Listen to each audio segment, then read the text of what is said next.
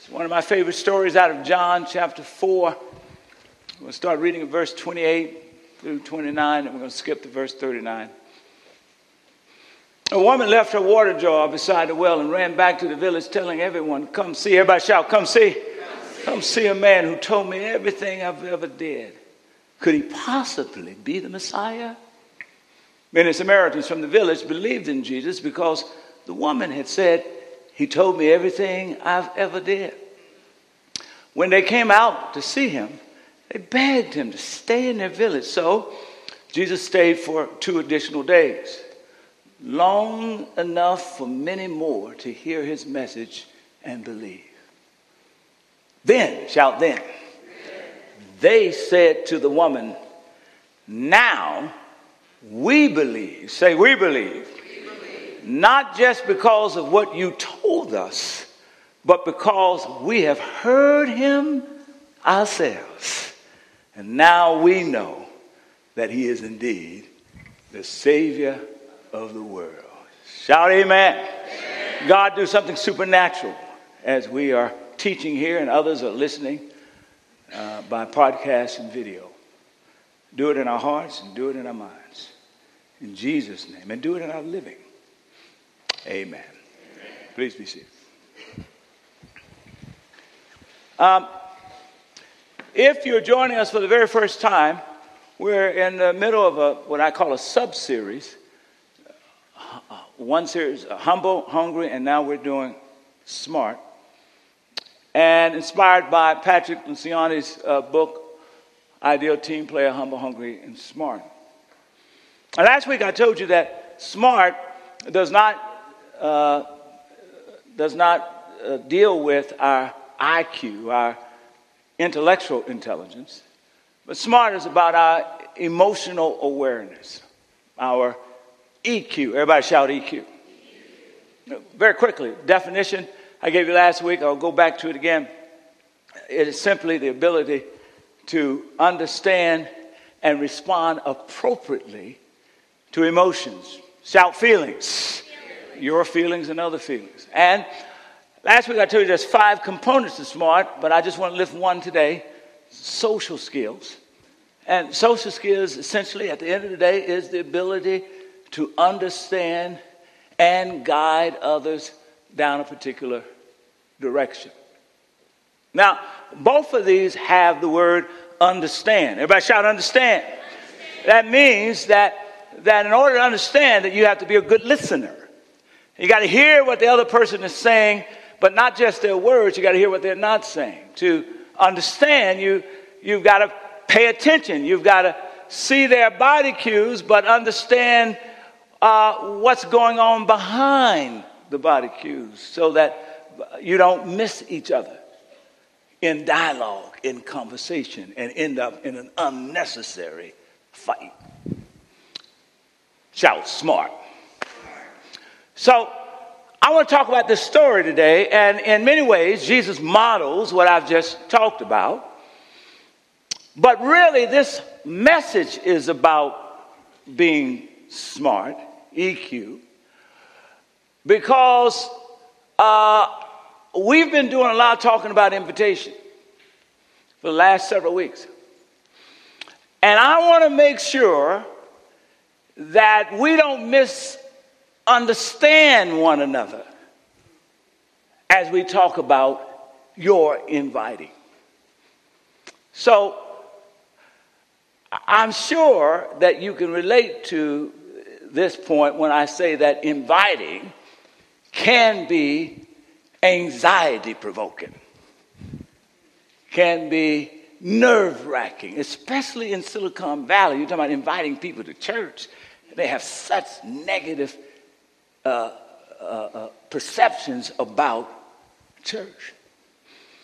So what I want you to understand today is that when we're talking about inviting, we're not just interested let's just, for the sake of having people, get folk here.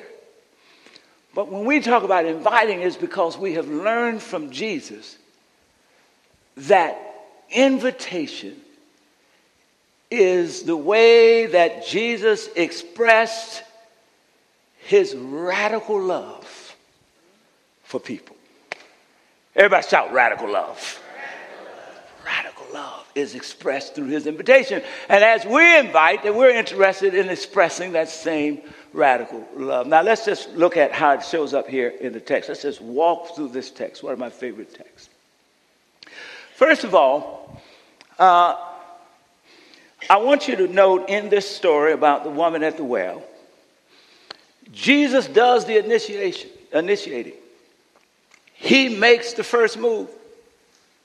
And he initiates, and as he does so, he inconveniences himself, driven by this desperate need to express radical love.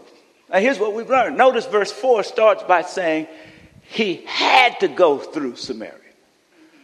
Well, geographically speaking, he didn't have to go through Samaria. He was going from Judah to Galilee, and there were at least 2 other ways that you could have gotten from Judah to Galilee. As a matter of fact, most of the Jews in that day avoided going through Samaria. They went one of the other ways. And some scholars suggest that Jesus actually went 20 miles or so walking out of his way just to get to Samaria. And as we look at it, the only encounter that he had in Samaria was this one Samaritan woman. Now, what does that tell you about the God that we know in Jesus? That he would inconvenience himself, go 20 miles out of his way because he knew that there was one woman who desperately needed to experience the radical love of God. He knew there was one woman in Samaria who had no idea that she was on God's guest list. Shout inconvenience. Inconvenience. So, verse 6 really kind of points it out. It says that when he got there, he was tired, weary, exhausted. He sits on the well, and it's 12 noon. And then verse 7 says, basically, almost immediately, the woman shows up. Tell somebody timing is everything.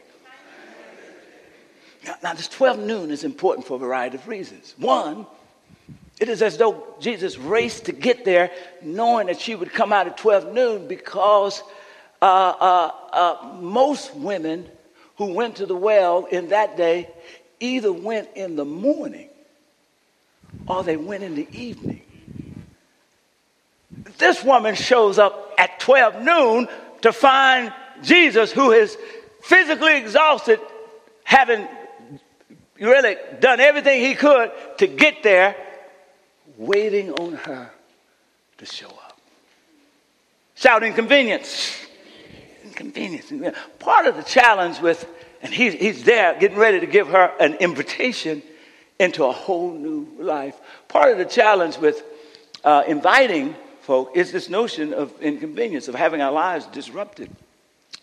The other day, I was saying to my wife, we have a next door neighbor, and I was saying to her, I just keep thinking about inviting this next door neighbor.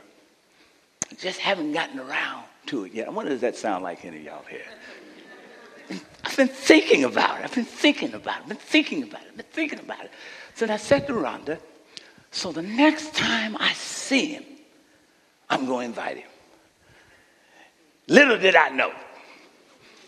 10 minutes later, as Rhonda and I walked out of our condo, headed out to go on out, walk and spend some lovey-dovey time together. We run into him pushing his baby baggage, his baby carriage. And totally, when we stop, and I'm thinking, Lord, really, right now? This is a little disruption. But remembered the commitment, and we stopped running out together. And we talked to him, and we talked, played with the baby a little bit. And inside of that conversation, I said, listen, would you be open coming, you and your wife and family, and enjoying Easter with us on Easter Sunday? He said, sure, I'll be open to that. I said, great. I pulled out my iPhone, opened up the NBCC app, went to the, we have an electronic invitation. You don't have to worry about the card. Pulled up the electronic invitation. I said, how do you want me to send you an invitation? Email or text? He said, email.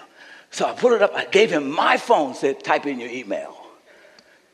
And I'll send it. He sent it. He typed in the email, and he sent it. And then we was exchanging. He's telling us his name and Rhonda, and the baby. And then he said to me, oh, I don't have to remember. Your name is easy. You're pastor. And then I had a thought. Wait a minute. He knew I was a pastor. Of course, we had run into one another. What if the pastor had gone for weeks, gone into Easter, and never extended him an opportunity? What about the people in your life who know that you're Jesus followers? You haven't extended an opportunity. Shout inconvenience. Inconvenience. John would have you to remember at this morning, at this part of the text, shout 12 noon. That when we read 12 noon there, your mind should trigger, because by the time you get to chapter 19, he's going to talk about Jesus at another 12 noon. It is at 12 noon that Jesus will hang on Calvary's cross. Talking about inconvenience. It is at 12 noon that he will shed his blood and that he will give up his life for you and for me and for all who would dare put their faith in him at 12 noon. Shout inconvenience. So, when we consider that Jesus was crucified to express his radical love, surely we can be inconvenienced a little bit. On Sunday, we got folk who are going to show up at 6 in the morning. I call anybody who show up at 6 in the morning a superstar. But they're going to show up. You'll never see them. But they're going to inconvenience themselves, make a huge sacrifice to make sure that this place is ready to receive all of our friends and our neighbors, et cetera, because they're that desperate to see people experience the radical love of Jesus. There are some folk who favorite gathering. I just spoke to them at 10 a.m. and I told them this, that their favorite gathering is 10 a.m. They come to that gathering all the time. But because they know that's our prime gathering and it's going to be packed, and they have the flexibility that they will inconvenience themselves and give up their seat and slip in here at 12 or show up at 8 because they're so desperate about people experiencing the radical love of Jesus. And some of y'all, you heard the announcement that when you show up, you're going to park 5 minutes away in the school parking lot. Listen, here, when you're driving up, you're going to be thinking like this. Now, I know they said we should park in the parking lot. But, and just before you complete the but, you're going to remember this message. And you're going to remember the pastor. He said, he didn't say we had to do it. He wasn't trying to force us to do it. But he just invited us to be a part of the larger congregation's attempt to express the radical love of Jesus. And he said that if Jesus could die on Calvary's cross and inconvenience himself, surely I can park about 5 minutes away, get on a shuttle that's going to drop me off right in front of the door. Why? Because I too am desperate to see people encounter the radical love of Jesus.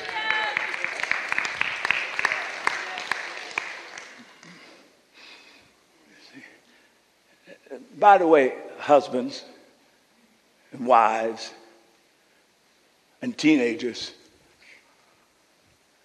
love will require you to regularly inconvenience yourself. Now, if you're sitting by somebody who needs to hear that message, just look at me. Don't poke them. They got it. inconvenience yourself for love. The second thing that jumps out in this text is that both in verse 9 and in verse 27, the woman and the disciples who return are surprised by Jesus. Throughout the story, when the disciples talk to Jesus, they call him Rabbi. And in the rabbinical context, if you walked up on a woman in that day, you were supposed to basically treat her as though she was invisible. Shout invisible. That you were not to ever say anything to her. And especially if she's a woman, and in this case, a quote-unquote loose woman, you certainly weren't to say anything to her. And if she was a woman who was loose and a Samaritan, she sure enough was invisible to you. So now you've got to understand the dialogue that takes place in verse 7 when Jesus says, he initiates. He makes the first one. He says, would you give me a drink of water? He starts at a level that she can relate. And she looks at him. And the verse 9 says she's surprised. And she says to him, basically, she says, I guess she determines based on his dress that he's Jewish. She said, you're asking me?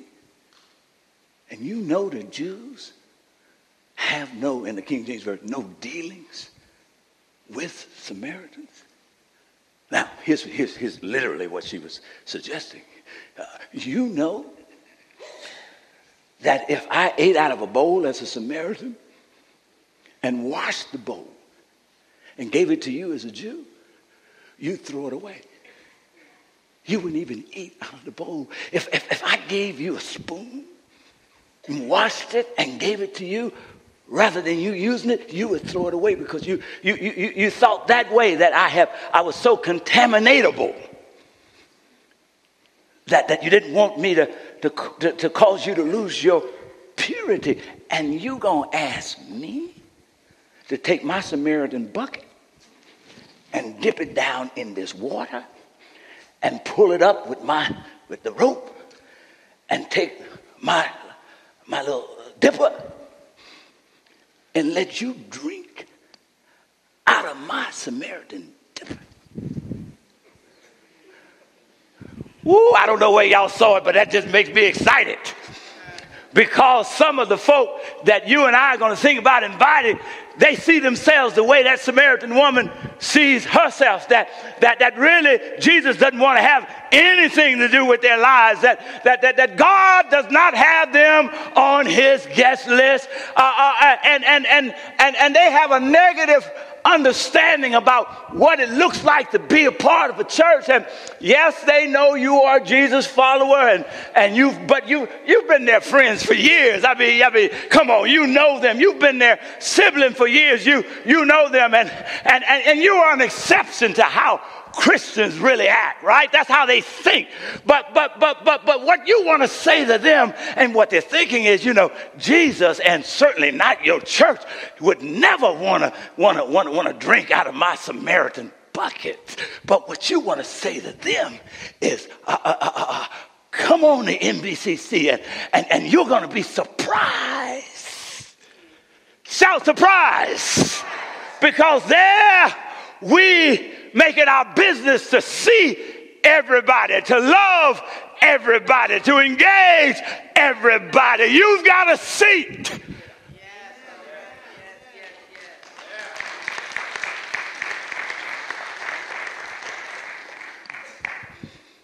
They might be surprised. Let me tell you, a lot of times, Jesus didn't act like a rabbi. And I told somebody the other day that here at NBCC, we're trying to reintroduce the church to people. Because some people, all they know about the church is what they see on TV. And that's a horrible caricature. Or they know about the church because they got hurt somewhere. And they think all churches are like that. And we're not perfect, by the way. Because we all, come on now, a sinner saved by grace. But we make it our agenda to love uniquely. I went out to dinner with a couple the other night, me and Rhonda.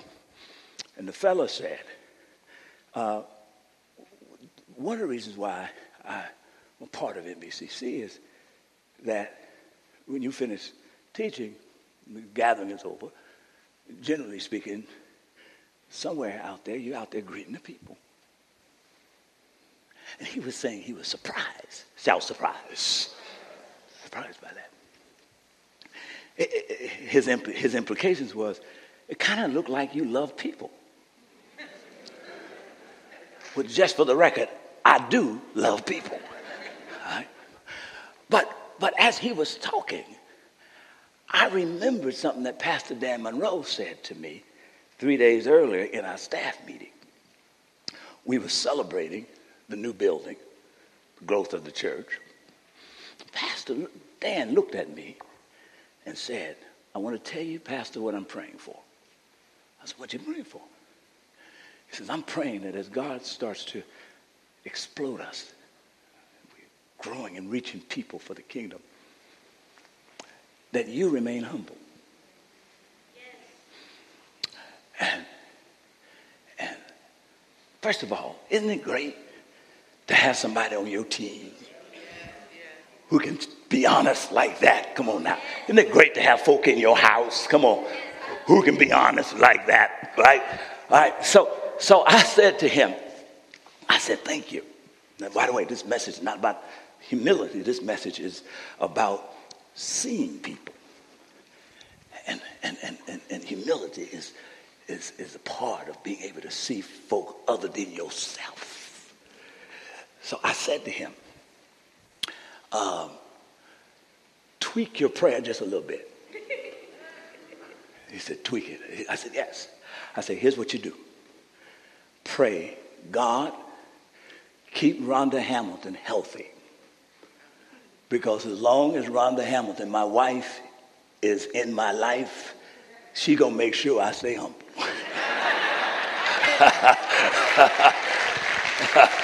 Come on. I'm serious. I'm serious. And by the way, as long as Lauren is in the house, she gonna help too.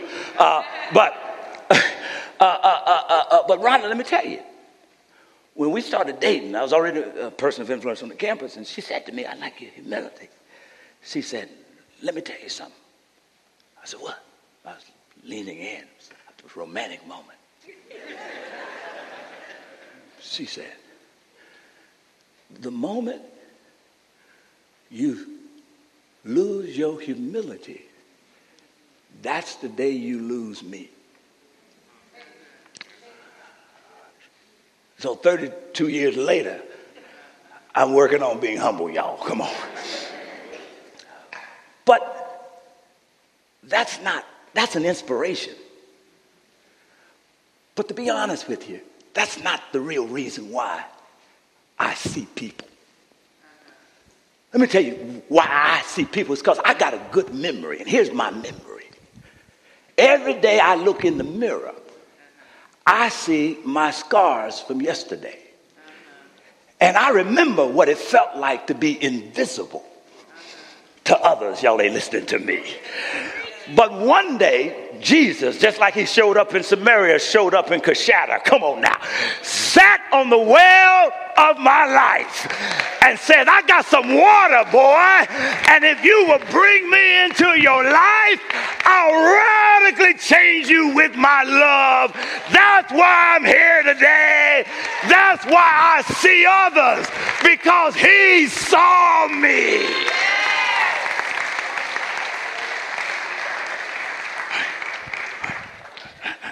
Here's the link I want you to draw. If I see people, then my staff sees people. And our elders see people. And if our staff and elders see people, then our volunteers, come on now, see people. And if our volunteers see people, then we are a church who sees people. Come on now. That's what I want you to invite your family and friends and loved ones. Come to a church that sees you in your woundedness, that sees you in your brokenness, that sees the value that is inestimable that God has put on your life, that sees the potential that God is calling you into. Come to a church that sees people.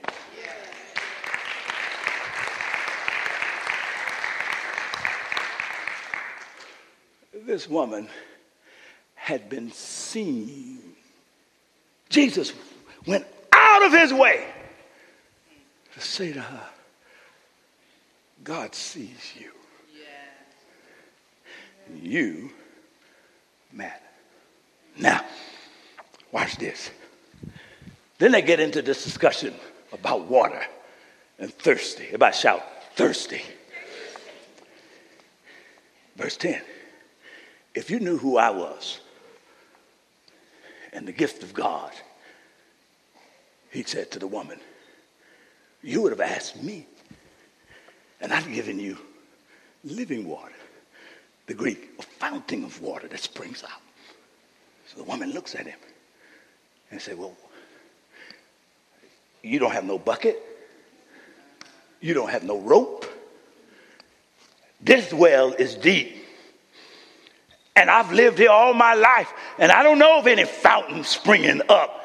And by the way, are you greater than our ancestor Jacob, who dug this well and gave it to us? And of course, the answer is yes. Come on. And then Jesus says, if you drink from this water, he points at the well, you will thirst again. But if you drink from the water I want to give you, y'all ain't listening to me. It will spring up in you. It will bubble up in you. Come on now. Into eternal life. Now, here, let me tell you what's really being discussed. So, everybody shout smart. So you don't miss it, because he's talking about the spiritual, but she's talking about the physical. See, they're missing each other. They're missing each other. And here's the insight of the text. Here's the point I want you to take home.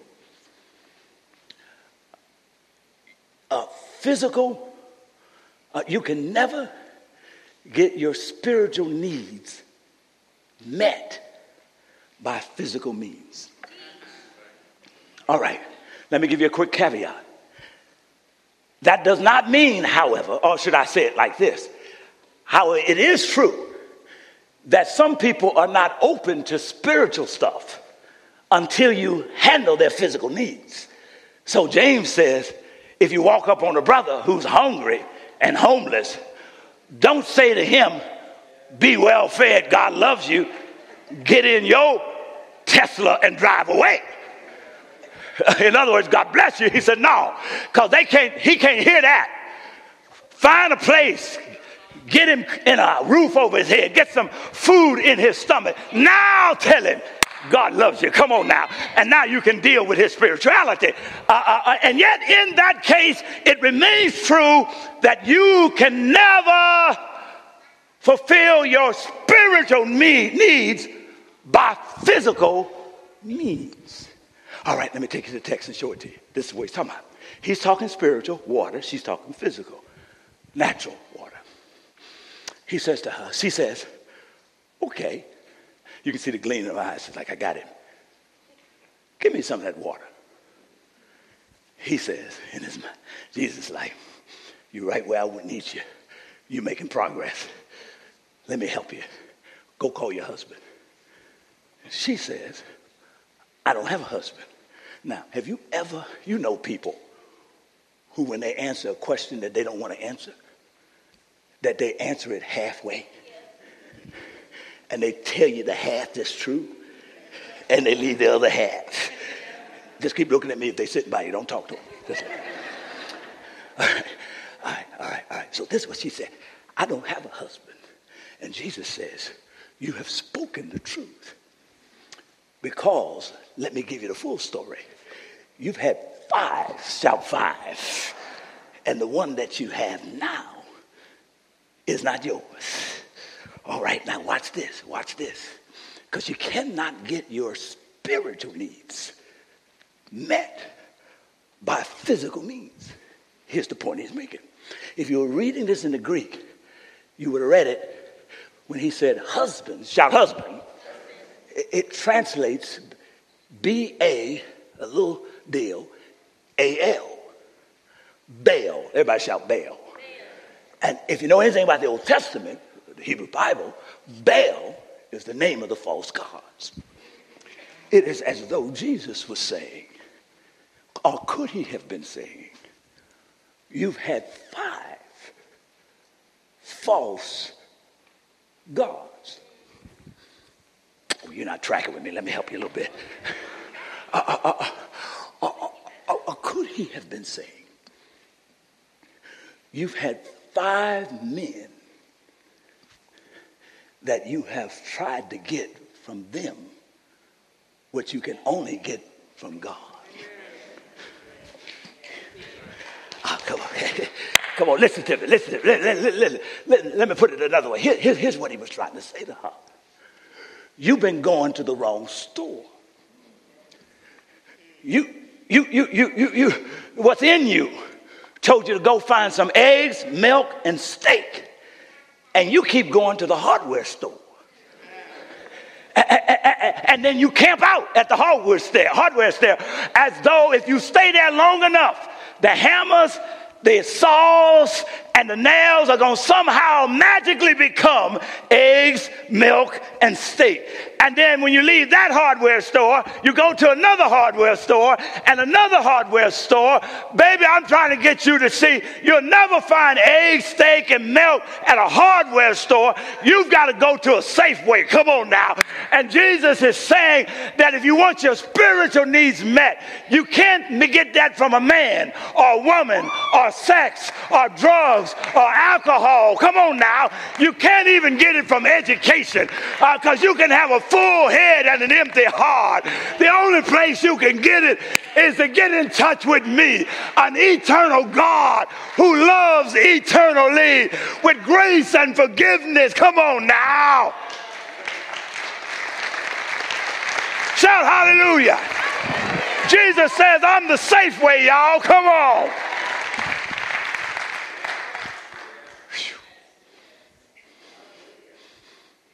All right. Y'all tracking? At the heart of every addiction, at the heart of some of the greatest struggles of our lives, we're trying to get our spiritual needs met by physical means. Some of the people that you're inviting fit that category. But so is it true with some of us. Jesus says, lean into me. Okay, then the conversation shifts. Let's talk about insights here. And then they start talking about work. Oh, by the way, when he called it out, get this. You can never fully get, because she said, give me some water. You can never fully get what God wants to give you until you become honest about who you are. So he called her out, but he did it with grace. He didn't move forward and condemn her. Because, by the way, if you have shame, because what he did, he put his finger right on her shame, right on her sin, right on her brokenness. And if you have shame in your life, the scripture says Jesus did not come into the world. God did not send his son into the world to condemn the world, but the world through him might be saved. That's the previous chapter. He doesn't need to condemn you because you're already living under your own condemnation. He needs to show you a way out. Come on now. So he said, but you got to be honest. Don't hide nothing from me. So, see, exposed. Then the subject changed. She said, you've gotten too close. Let me change the subject. She said, let's talk about worship. She said, how come our two religious groups are fighting over worship? We on the mountain, you in the Jerusalem temple. And Jesus is thinking, talking about getting people to move where you need them to move. He's like, I like the progress you're making. Because for the first time in the conversation, we're talking about the same thing. You remember before, he was talking spiritual. She was talking natural, physical. But now, whenever you talk about worship, you're talking spiritual. And so she's talking spiritual, and he's talking spiritual. He said, I got you just where I want you. He said, now let me give you some insight that's going to help your heart and bless your soul. He said, the time will come and has arrived that, listen to me, I love this, you won't have to go to Jerusalem or this mountain to worship. Come on now. If you get to know who I am, you'll be able to worship in the car on your way to work. If you get to know who I am, you can worship while you wash dishes. Come on now. If you get to know who I am, you can sit in your cubicle. Come on now. And shout and have and worship God. You can take an apple and a banana and a cold drink, walk behind the job. Y'all ain't listening to me. And eat your apple, drink your cold drink, and give God praise that he's your Lord, that he's your Savior, that he's got grace and forgiveness, that he's got a future for you, that he's got a purpose for you. Come on now. You can just talk to him. You can do it quietly. Come on now, because you don't want to stir up the folk around you. But if you get by yourself, you might shout a little bit. Come on now. I don't know why we get nervous about shouting spiritually. I was at the Warriors game the other night, and man, they were all up here. Come on now. I know somebody better than Steph. I love Steph, but Jesus is better. Come on now. Steph's not done anything for me, but Jesus wakes me up in the morning. He carries me on my way. I can shout a little bit, y'all.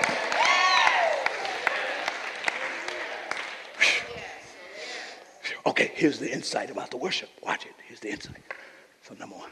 So worship comes out of personal relationship. That's what he's saying. With him. If you connect to him, he'll give you the Spirit. And it'll confirm you and empower you. Now watch what he says. He says, this is how do I call it? A qualified compliment. He says, you Samaritans don't know who you're worshiping. It's a compliment. At least you're worshiping.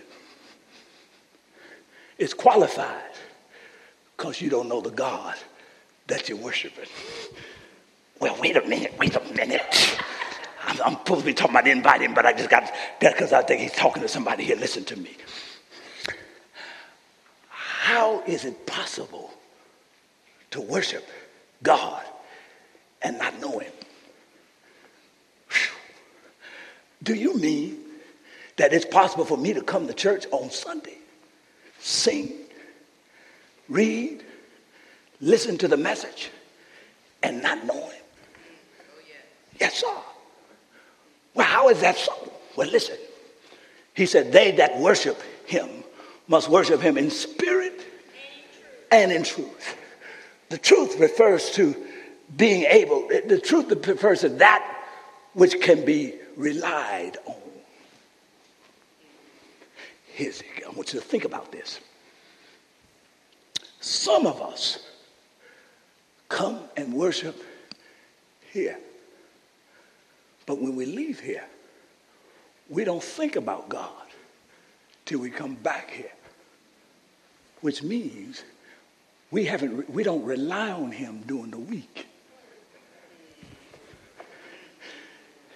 Now, if you don't rely on him, then you don't fully know him.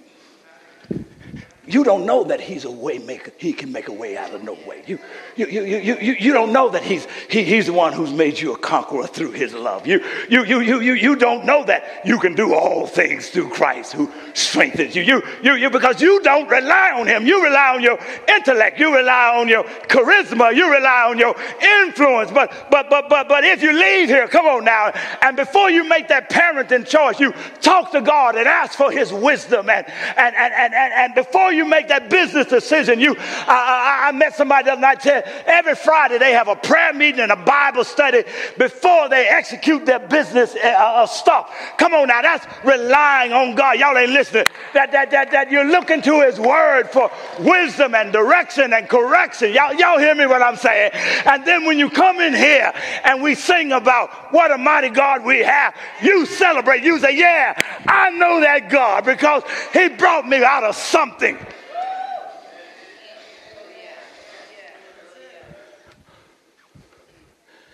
The more you rely on him in good and bad, the better you come to know him.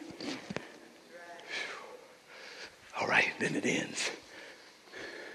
Tell the person next to you, wake up, wake up, wake up. So then she says to him, she says, this is my translation. You're strange. You're not like any other man I've met. She says, I believe in the Messiah. And what she was suggesting, could it be?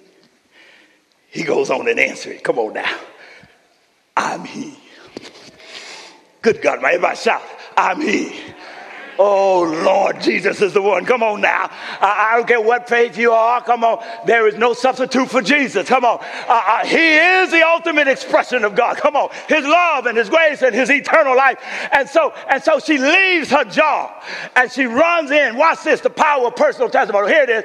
She goes back to that village and she goes to her friends and she goes to her neighbors. Watch what she does. That when invitation exposes you to the radical love of God, then you find yourself inviting others who you love, who matter to you, who you want to make a difference in their lives, inviting them into that radical expression of love. She said, come see a man who has told me everything. Here's what she meant. Come see a man who's told me the truth about me. My history, but my future. My downfalling, but my potential. And then she said, could he be? Now the scholars debate that text. They say maybe she was being smart, EQ, not forcing people to make up their mind, but just introducing them. Another scholar said, no, she was halfway there, but still incomplete in her revelation. I like that one. You know why? Because a lot of y'all say the reason why you don't invite is because you haven't been coming to church long enough, that you're not fully convinced of everything you believe, that you don't know enough scripture, you don't have a theological foundation, and so you don't want to invite. But listen, I like this woman. She teaches you don't have to know everything to invite. Just go on a little bit that you know. Tell the person that you're going a little bit that you know. Has this been a place of love for you? Has this been a place where you've encountered Jesus? Come on now, through the lives of others, through the word preached, through the song. So has this been a place that has opened up your eyes and your mind? Well, then go for what you know. Come on, shout, go for what you know. Then lastly, watch it. When they came, they said to her, we first came because of what you told us. But now we've met him ourselves. And we know, it's the only place in the Gospels you're going to find this in Jesus' public ministry. And we know that he's the Savior of the world. Wouldn't it be awesome if somebody you invited would say, I came to NBCC because you invited me. But the reason I keep coming back is that I've encountered a Jesus, come on now, that has surprised me. And I now know he is the Savior of the world. Give God a hand praise. Shout hallelujah.